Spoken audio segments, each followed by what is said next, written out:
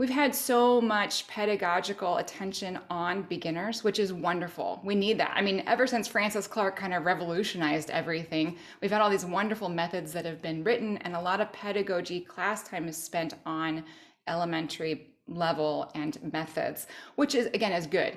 But I think it's often to the expense then that there's nobody spending time doing a lot of pedagogical work on that middle section. We're either talking about advanced repertoire or how we teach beginners.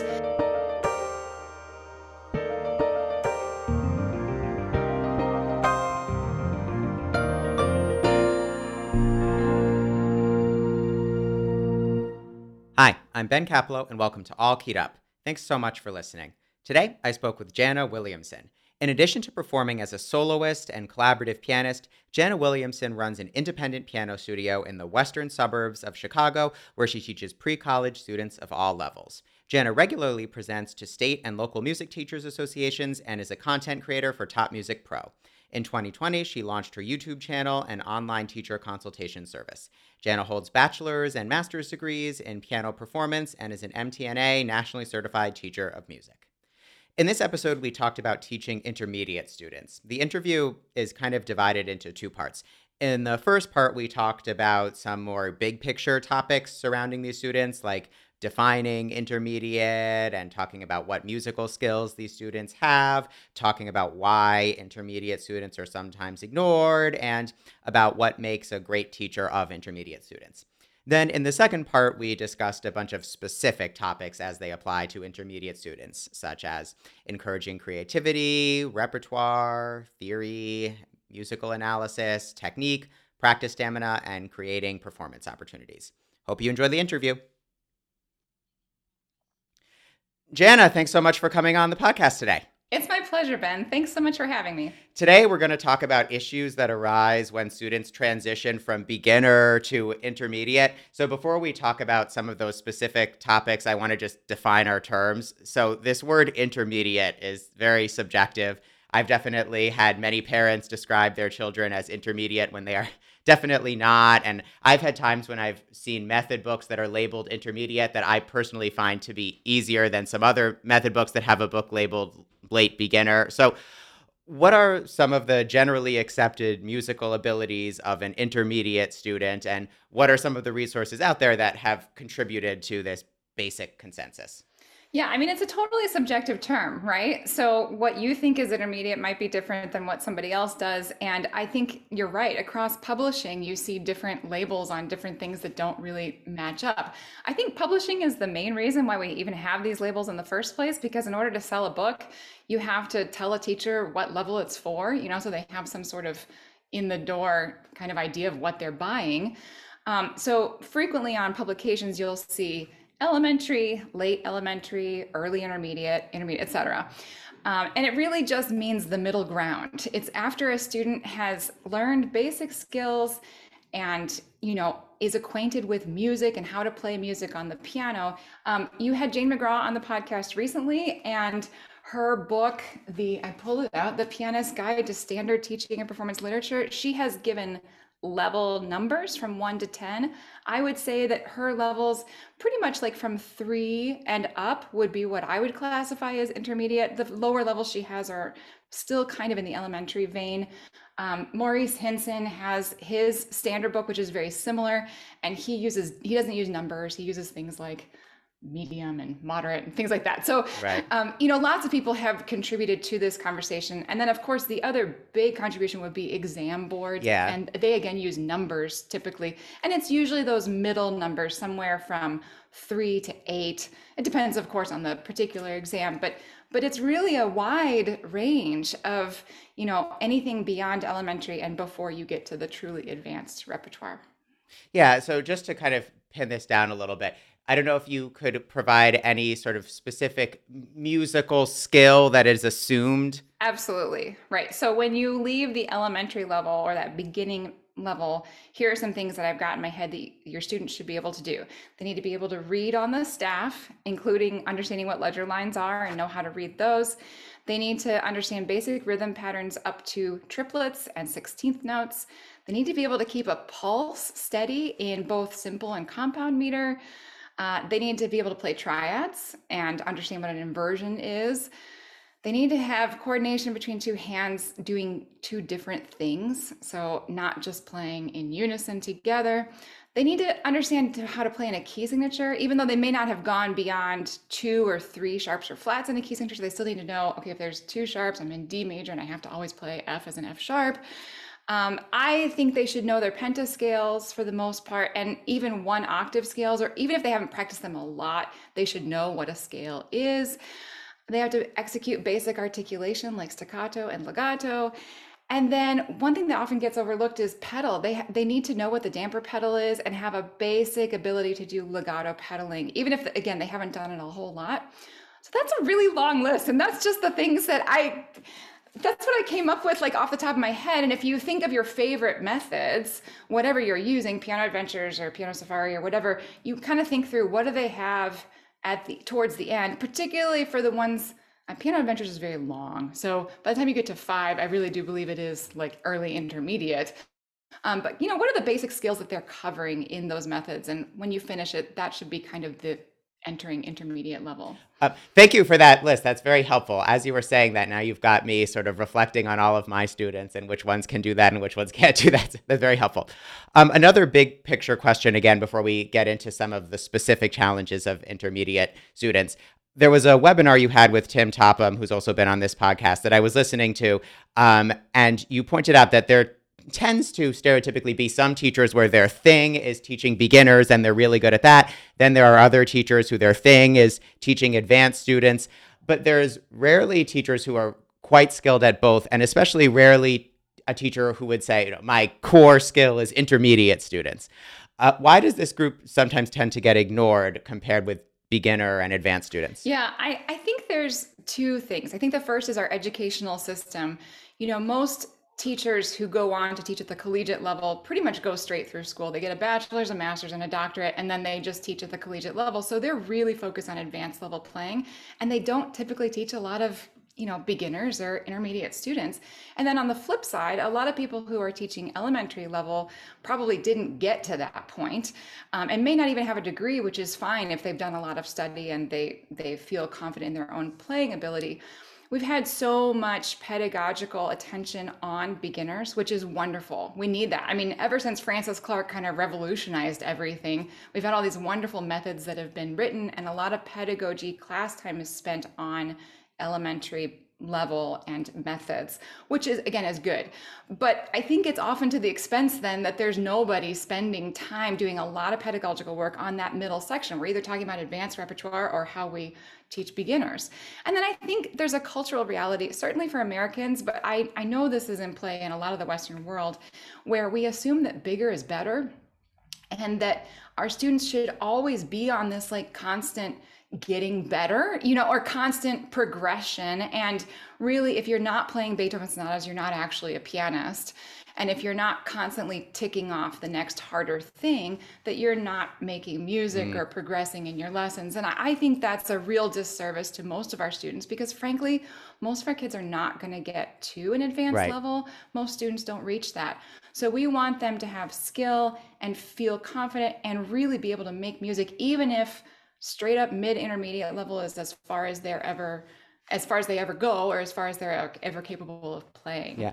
I think another thing that might lead to teachers feeling like they want to specialize in beginner or advanced is, at least in my opinion, stereotypically, it's easy to imagine what a great teacher of a beginner would look like. It's someone who has a great personality, great with kids, fun, patient, and it's easy to imagine what a great teacher of an advanced student would be, because it'd be someone who knows all the intricacies and ins and outs of piano and technique and expression. But there's nothing, at least to me, that stereotypically would arise as someone who is excellent with intermediate students. So what would you say fundamentally makes a great teacher of intermediate students compared with great teachers of beginners or advanced students? Yeah, and this is such a good question. And I'm not sure that before today, I actually had like a really great answer to it. So you've made me think about this for sure.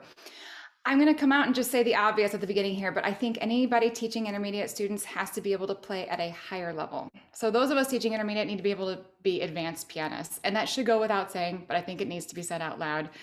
I think we have to be able to be inspiring and pass on enthusiasm for repertoire, whatever level it is. And it may not have the fun title like Sunken Treasure or whatever, it may be a sonatina or a bourrée or something. We still have to be really enthusiastic about it and find the special thing in that particular piece so that our students can get excited about that repertoire as well.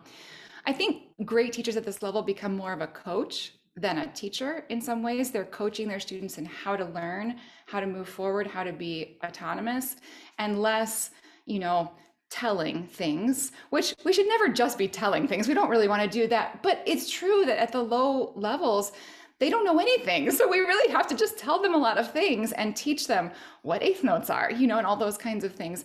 And at the intermediate level, we really want our students to be discovering that and kind of guiding them, helping them remember what they already know and how they can apply that. So it is a little bit more of that coaching type feel. And then I think this is the real core.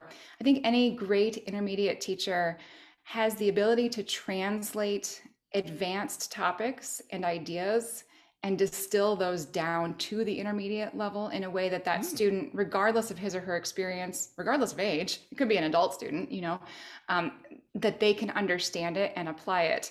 So we have to be able to distill performance practice. We have to be able to train technique in a really incremental way and not just jump over things. I always relate that to like sports. If you're going to run a marathon, of course, you're not going to go from not running anything to running 20 miles. You're going to, incrementally. And it's the same thing with technique at the piano. And then I think the last part of that distillation, is that the word, of distilling this is having a vision for advanced expressive performance, like we're talking about at those advanced levels, and being able to lead a student to attain mastery, even if the repertoire is simpler. So, if they're working on a Clementi sonatina, we want our vision for what that's going to sound like and what we lead our students to be ultimately just as expressive and beautiful as if they were playing a Mozart sonata. It should have that same goal in mind.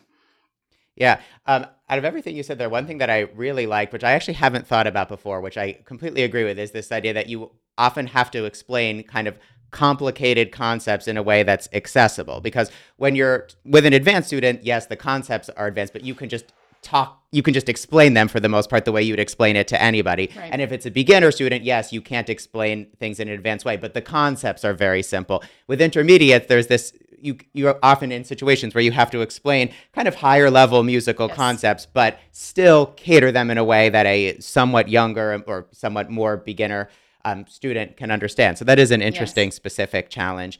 Another challenge, now talking specifically about the group that I want to spend most of today talking about, which is students who are just transitioning from beginner to intermediate, is being creative as a teacher and how to encourage creativity and lessons. So for me, when I'm teaching very young beginners, it's very easy to kind of put my own, quote unquote, like my stamp on the lesson. Yes. And there's all sorts of fun things you can do, like coloring activities. I've used sometimes stuffed animals to reinforce technique, and lots of games, props. I can have this, very effusively sort of over the top energetic personality. But doing these sort of things with intermediate students can sometimes come across as infantilizing or even belittling, and sometimes trying to overcorrect for that, you can go the opposite route and then make the lessons dry and kind of boring. So how can we keep our lessons with intermediate students fun and exciting and encouraging creativity the same way we would with a younger beginner? Well, just going to first start off by confessing I've taught a lot of dry lessons in my time, so they don't all have to be perfect, and we have good days and bad days. I also want to say that I'm sure, me too. Beginning lessons with you sound really fun. So I would say you don't have to stop the creativity or the games. You're right. You don't want it to be infantilizing. You want to tailor things that are age appropriate. But I do think if you can talk to an adolescent or a teenager at their age level and still have fun things. I've never had a teenager turn down stickers. I always tell my students. Really? Yeah, I always say, okay, are you too old for stickers now? And they all look at me like, no, of course I'm not too old for stickers. Oh. So I frame it that way, like, just let me know when you're too old for the sticker and I'll stop offering them. And of course, yeah, absolutely. Creativity might not be as jump around the room Right. type energy, but it's still there. And I think you want to make sure that you're always relating everything that you do together. So your Hmm. historical repertoire and your technique and your creative pursuits. A lot of people I know will do things like improvise on the scale that you're working on, and the teacher plays a basic chord accompaniment, or let's do a basic pop chord progression in the key that we're studying for our technique this week, or in the key of your new piece. So you're doing something in E flat. Let's figure out some basic chord progressions in E flat. All those kinds of things can inspire a lot of creativity. I should say, I think one of the best things is that there just needs to be a lot of music making in the lesson. I Hmm. mean, the students should just be playing a lot, because surefire way for boredom is if they're just sitting there, and you're talking a lot. So I think we should be talking less. They should be playing more. And certainly if they need to talk to, ask questions or something, they should be talking maybe more than we are. And I know that's a temptation for me, is just to talk way too much. Yeah. So I think a lot of context for different types of playing, playing repertoire, playing technical exercises, improvising, playing duets, sight reading. The more you're doing, the more engaging I think it will be. But then I think also we just have to know our student, the individual person sitting in front of us. And I had a local colleague who used to say, be a student of your student. And I think that's such a great way Hmm. to phrase it. Like, watch your student, figure Right. out what motivates her. Yeah. Hmm. What is she smiling during? What is she going home week after week and practicing, maybe to the expense of other things, on her Right. assignment list? It's so important to relate everything that we do to what's relevant in our students' lives. Even technique, I've had students who are gymnasts, and gymnastics is, even though I have no idea how gymnasts do anything that they do, it's one of those great things of talking about, they have to run and bounce and then trust that they're going to fly through the air. We can relate that to moving our hand across the keyboard. I wouldn't use a gymnastics analogy with a student for whom that was not a thing. I'm going to try to relate it to something in their life, or something that's at least culturally relevant for everyone. So it's all about like knowing their personality and how you can relate the topic that you're working on right then to something that they understand, interested in. Hmm. Yeah, there's so many things you said there that I think are deserving of their own episode, and a lot of what you mentioned there, I have had episodes on, like improvising. I Right. really like that suggestion about improvising in the scale you're working on, and you brought up some kind of movement activities. I just did an episode on that. So there's a lot of stuff you said there, but out of everything there, the one that I want to sort of hone in on is you brought up repertoire and using a lot of different exciting repertoire and being excited about it. So this is one thing that I do feel is a challenge specifically for intermediate students, because for beginner students, when they're on method books, you can kind of be, like a page turner teacher and just kind of let the method book do all the work for you in terms of the Yep. sequencing. And there's, the tried and true, 5 or 6 beginner method books that are very, very popular. And so you Yeah. can trust that if you use one of those, you'll probably be fine. But with intermediate students, you've described a quote, massive sea of repertoire. And a lot of it is not necessarily organized sequentially in the same way that beginner method books are. And you've offered many resources on how to evaluate intermediate repertoire series, as well as even individual intermediate level pieces. So, what are your thoughts on this? And can you point our listeners to any of the resources you've offered or other resources out there that can help us pick the perfect repertoire for our intermediate students? Yeah. Number one tip is to use a really solid intermediate historical repertoire series. And so that would be something like Jane McGraw's Masterwork Classics, and there's many. And if you go to my website that Ben's going to link, I have a link to a download for knowing how to evaluate those, as well as it has a list of suggested ones on there. We have so many great editors doing wonderful work that we don't have to do all that work ourselves anymore. And so those books don't end up being like a method. They're not arranged sequentially, and you don't have to use everything in the book, certainly. It would take you a very long time to get through all of it. But they at least just provide a framework that everything is generally the same level. I'm not going to jump my student too far ahead by assigning something else out of this book. And many of them also include a suggested order of study. Jane McGraw really does that a lot in her books, Yeah. and I find that to be so helpful. Um, I think we need to be aware of giving students things that are too hard because of so many reasons. And I get worried about teachers who don't have any kind of idea of what they're going to do, and I would caution against just picking random pieces. Now that doesn't mean you can't supplement, and if a student comes in and says they want to work on a particular type of thing, absolutely find the thing that works for them. But we want to know what skills, we're incrementally working towards. If you use an exam syllabus, I'm in Illinois and we have our achievement in music exam system, and that's a theory and performance exam combined. So it's real easy then to see like what theoretical skills line up with the repertoire that I'm working on with this student. So I think it depends on where you are, what your context is. You just need some sort of plan for not just playing random pieces on the Yeah. on the piano, and also a variety of styles. I want my students to be playing something Baroque and Baroque or classical, something romantic, something 20th century most of the time, as well as playing something that's in a more popular style, whether they prefer pop and contemporary or jazz, whatever that might be, so that they're not just playing the same kinds of things over and over again. And I really am an advocate for a lot of repertoire. I don't think a student should play 3 pieces in a year. There should be a lot of repertoire experiences as well as other experiences as well. What about number of repertoire pieces at a given time? This is a really hard question. I think it really depends on the student because Okay. it's so dependent on their level. The higher advanced you are, the less pieces you're going to be playing at one time. If we went to college, we know it's like your standard 3 or 4 jury pieces, right? Every semester. Right. For lower intermediate, I would hope that they would be doing, 4 or 5 different things in an assignment, whether that includes technique and some more creative things. Right. Not necessarily 4 or 5 pieces, but 4 or 5 items in the assignment list. Yeah, but I have students who just don't practice very much. So I'm not going to have my expectations out of whack for them. I'm going to make sure I understand that really it's reasonable to assume this kid is going to do 2 things in a practice session, and then I just have to tailor it to them. Yeah.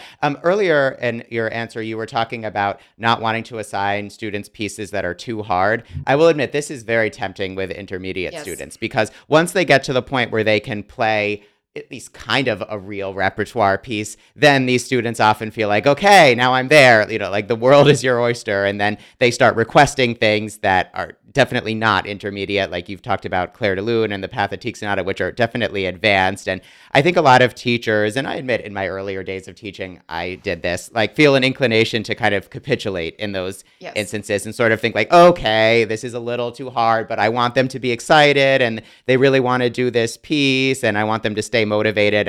And a lot of what I've seen from you, this is a perspective that you challenge. So once students get to the point where they're intermediate and they can start to play pieces that are not necessarily purely pedagogical pieces, in some cases real pieces, why should we avoid assigning pieces that are advanced? Yeah, we've all done it. I've done it too. I would say that technique is one of the biggest things, which you've already mentioned. You don't, run a marathon having not trained at all. It's the same thing for pianists. And I'm not going to say that you should never, ever assign a piece that you think is too hard for a student. It really depends on the case, especially older students, adult recreational students. If they want to hack away at something, go for it. And like I have a high school senior right now who's not going to be a music major in college. I let her pick out a piece that I just know is too hard for her because she really wanted to do it. And this is her swan song, so it's going to take us most of the year to get through this. And that's a, understandable circumstance for that. But for everyone else, I honestly think motivation is one of the biggest problems with this.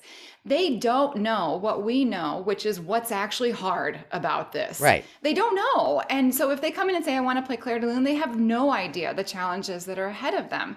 So we do. And I think we can make a plan and say, okay, I can get you to that point, but we got to do X, Y, Z before we get there.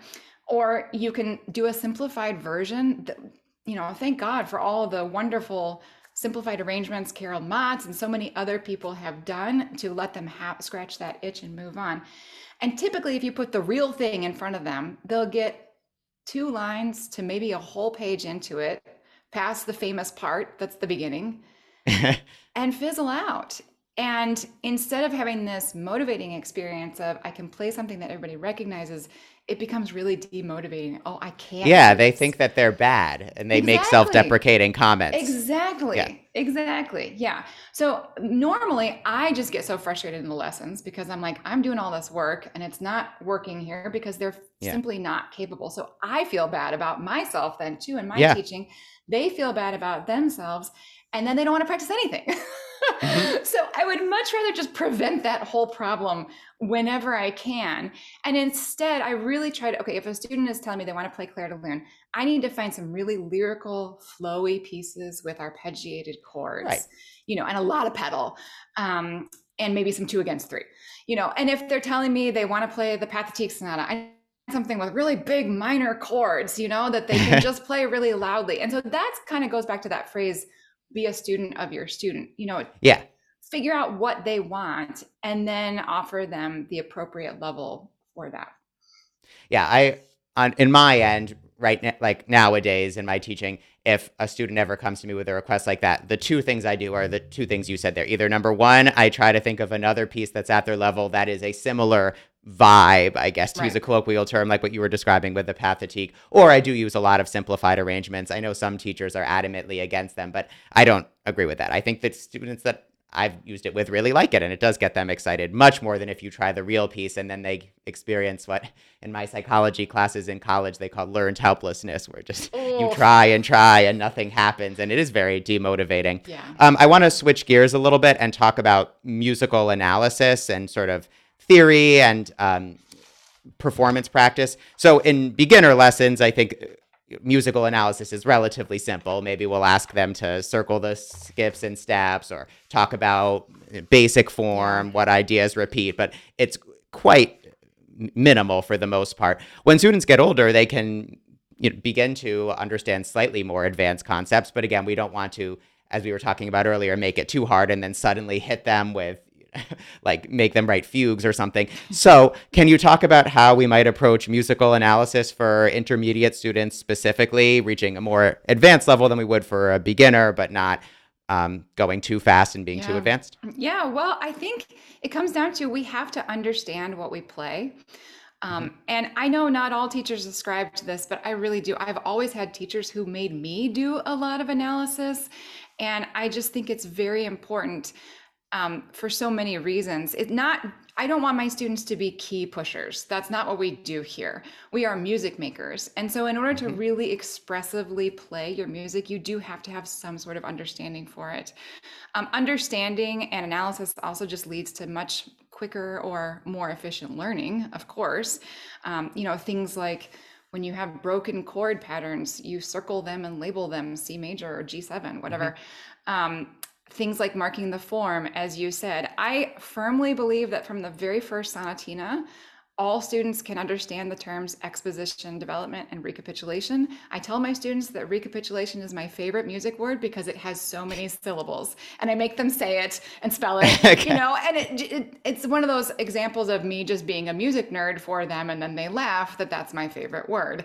Um, and For and me, it's a pagitura. Oh, that's a good one too. It's a little Okay, harder yeah. to say. Yeah. So, I mean, labeling these things in the music and explaining to them. I mean, sonata form is one of those I'm not sure I really understood fully until graduate school, and I certainly I couldn't analyze it really well until I taught a million sonatinas.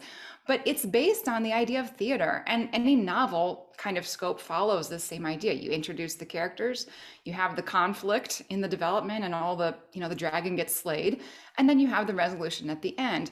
And I mean, a lot of my adolescent students have read Harry Potter, so just like the idea of introducing the characters, having a Hmm. conflict and a resolution, they can understand that. And then we can talk about, well, the exposition ends in the dominant and the recapitulation ends in the tonic. And Hmm. so we can find the chords. Again, that's not hard theory. That's like C major and G major. You Hmm. can find those chords and outline them. And then, of course, all this understanding leads to them being able to memorize and play fluidly if they're going to do a performance of this kind of piece. So, I mean, those are just some examples. I frequently will go through chord analysis with my students and just have them label pop chord symbols for triads or seventh Hmm. chords. I do not try to do a lot of explanation of relationships a lot of time because that's Yeah, I was going to ask oftentimes about if you ever do Roman numerals or anything like that, or if we that's maybe we till do later. Roman numerals, and we'll get to that point of relationship, but the first step is just that they have to actually see the chords. So if they're Yeah. playing an Alberti bass pattern, they have to know that it's a G major Mhm. triad or whatever it is. So for that lower intermediate level, it's just going to be finding the chords, blocking them, knowing how. And then for upper intermediate, certainly we're going to talk about why is that chord minor there? What there's a deceptive cadence. That's a really exciting moment. Yeah. Oftentimes though, you just have to they just have to know what key they're in, and then know what's not following the rules. So where are the accidentals? Frequently that's the special note. Basic things like major and minor switches are going Hmm. to affect how you play expressively in that moment. Hmm. um, yeah, I think those are some basic ideas, but Yeah. essentially it leads to practical skills. It helps us connect what they're doing in theory and technique and improvisation and pop music even to historical repertoire, and it leads to more expressive performance.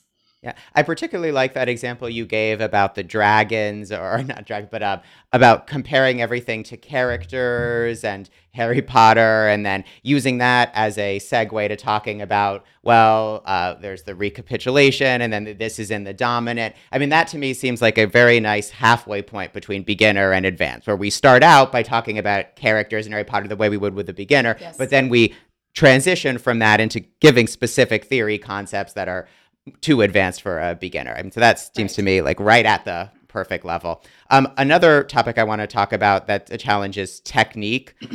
With beginners, I think we all have our very, very basic things that we say that are relatively innocuous, like bench height and what shape to put our arm in and how much we should curve our fingers. And these are things that are I think most piano teachers agree on. But as you've commented, sometimes when we get to the older levels or more advanced, there's kind of different opinions on technique. In the webinar that you gave with Tim Topham that I referenced earlier, you said that for all intents and purposes, your main goal is alignment. So, can you talk about how you might encourage alignment with an intermediate student as compared to a beginner, or any other specific concepts as far as technique that you would introduce at an intermediate level but not at a beginner level? Yeah, I love the word alignment. I think if I'd had more time, I think that was in a Q&A part of that webinar, and I said it quickly. I might say that my ultimate goal is more of a natural technique. And typically Okay. when I know you just had Edna Galansky on the podcast, so I'm Yeah. going to defer to her as the expert in this for sure.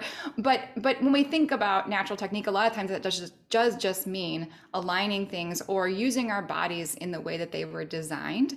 And so as students progress, and particularly as they play harder repertoire that includes things like octaves and things that require just much more effort, I guess, in one way of thinking about it, we just want to keep making sure that they're using their bodies in that way that they've been designed. So yes, you mentioned seating posture and hand position. I think elementary students should also have a basic idea of rotation and detached or legato articulation and a flexible wrist. So all of those things are going to continue on into the intermediate repertoire. And one of the things about great teachers is that they're willing to just repeat the same things. I mean, I'm still working on particularities of hand position with some of my early advanced students, and we have to just be willing to come back to it over and over and over again. And as children grow, we have to make sure that their bodies, they're sitting at the right height. Are their feet supported? Do they not need to be supported anymore, because they've gotten taller and all that kind of thing. I think typical intermediate technical skills that we focus on be the obvious drills such as scales and arpeggios. We have to train our students into how to play those in the system that we want to use. We have to expand, as I said, beyond that basic five finger position into playing larger intervals. And octave technique is one of the big things that must be addressed in intermediate playing, because we know as advanced pianists that octaves are everywhere, especially if you're going to play anything from the 19th or 20th century, right? They're just everywhere. So I really make a priority of setting my students up with knowing how to play, how to navigate octaves, and then how to release tension from anything that's bigger, a 4-note chord or an octave. We'll, of course, then use larger rotations. There's a lot more moving quickly across the keyboard, so students need to know how to leap. Um, a lot of intermediate kids like to leap and then find the note and freeze and then play it. It's true. It's true. And we have to get them to just, I use the analogy of a ping pong ball a lot, just bounce and play. You don't stop and then play the note. Um, of course, we have to develop faster finger work and for lack of a better word, finger independence. The Taubman people will tell you that's not a thing, but just clarity in passage work. And then I think two things that get ignored a lot are going back to the damper pedal. There's a lot of work in the intermediate level on damper pedal technique. And bad damper pedal usage can ruin an entire piece. And then stamina for longer pieces, because most elementary level pieces are, 16 to 32 measures long, take a minute or less to play. And really, when you get into mid to upper intermediate level, you could have sonatina movements that are close to 5 minutes. You can have romantic pieces that are big and just take longer amounts of time. So we have to build that up and make sure they're practicing all of that as well. Yeah, that's interesting for you to say octave technique is a big thing that you encourage with intermediate students. So not to put you on the spot, but just in a nutshell, what do you say to the intermediate students about playing octaves? Okay, so we start with octave scales at a very slow tempo. So like that Okay. kind of thing. And I explain to them that if you have a student, either an adult or a teenager whose hands are very big, this is just not going to be as much of a problem. But for students who are, especially adolescent girls, this is a thing that they have to deal with, that we expand out like a rubber band when you're stretching it, but then in between the octaves, it's going to go back to its normal, like I said, natural hand shape. So if this is my natural hand shape, just like I'm hanging it at my side, I'm not going to stay locked in that octave position. In between each one, it's going to release and go back to natural hand shape. Okay. Expand out, right. Contract back in, or whatever words you want to use. But I typically see a lot of claw hand from a lot of intermediate students where they just, hold it in one position. Yeah, and move across the piano. And that's what I want to nip in the bud from the very, very beginning. Yes. And doing it that way does lose kind of the alignment that I was bringing up in the initial question about seeing everything as connected. I mean, when you have your fingers locked and stretched like that, it's very hard to keep the sound supported. Right. Is there any other advice or any other topics before we close off today that you have that we didn't cover about working with intermediate students or specifically students who are transitioning right on the cusp of beginners and intermediate? Well, I think like anything else in teaching, it just takes time. So any newer teachers who are listening to this, give yourself a lot of grace and patience. Until you know the repertoire and you've taught it a few times, it's hard to really anticipate what might go wrong, in this transitional period. So use really good materials like we talked about earlier. Yeah. And I'll link in the show notes to what you were talking about earlier that you made. Yeah, but I mean, even like Jane McGraw is the GOAT in this, and Maurice Hinson's editing is excellent, so make sure you're using good editions, good books, good support materials, because there has been a lot that has been published. Stay connected to your piano teacher friends and also get your students playing for other people. If there's a festival or an exam system or other evaluative event near you, get your students playing for other people so that you can get some feedback. I can't tell you how many things I have foundationally changed because years ago, a judge, rightly so, made a comment on a student. I realized I was doing this with a lot of students. So we need all the outside support that we can get, and teachers who've just been on the road longer or who have taught this level longer, have a lot of wisdom and just experience to share. So take it.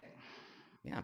Okay. Well, obviously today we spoke very specifically about one type of student, and you have done work on a very, very wide range of subjects related to piano pedagogy. So before we go, can you give our listeners a sense of what you're up to now and where everyone can go to learn more about you? Sure. Well, my website is the best place, and I made a little page for you, Ben. So it's jannawilliamson.com/allkeyedup, and Jana has 2 N's in it, so Janna. My other place I would love to direct people to is my YouTube channel, which has a variety of things, including my own performances, a few on there. But my big project there is a series of videos on individual pieces from the intermediate historical repertoire. And they're all about 10 to 13 minutes long. And I just kind of do what I was saying a minute ago about I've gone down the road ahead of you on this. I have taught these pieces hundreds of times. I know what the technical and musical challenges are. And I'm happy to just encourage you in your teaching of this by helping you realize what the pitfalls might be so you don't have to experience them, just in trial by error. And my hope is that by watching one of those, you can take some of the practice tips that I give or performance practice ideas and apply them to all kinds of pieces that are in a similar style or a historical era. Yeah, I have to say, I particularly found a lot of use for the YouTube video you had about how to teach holiday pieces a few weeks ago. Everyone should go watch that. I mean, they should watch all the videos, but specifically that one. Maybe, I guess, right now in January, it's a little bit, but for next year. And I know some teachers continue teaching holiday pieces, so that was a great one. Those videos, that should apply to any chord chart. Right. So you could use it for anything popular, but I like to do more practical skills with holiday music than written arrangements. Yeah. And also earlier in this interview, I was asking you about your thoughts on sort of musical analysis as far as pieces. And I do think that your videos are a great example when you're talking about intermediate pieces of what level of musical analysis is appropriate for this age, because in all of them you talk about sort of phrasing and motivic development, but in terms of what level of that you could talk about with an intermediate student. So I do think those videos are a great resource for that, and I will link to those in the show notes. Great. Jenna, thanks so much for coming on today. Thank you, Ben. And thanks to all of you for tuning in to All Keyed Up. I'll see you next time.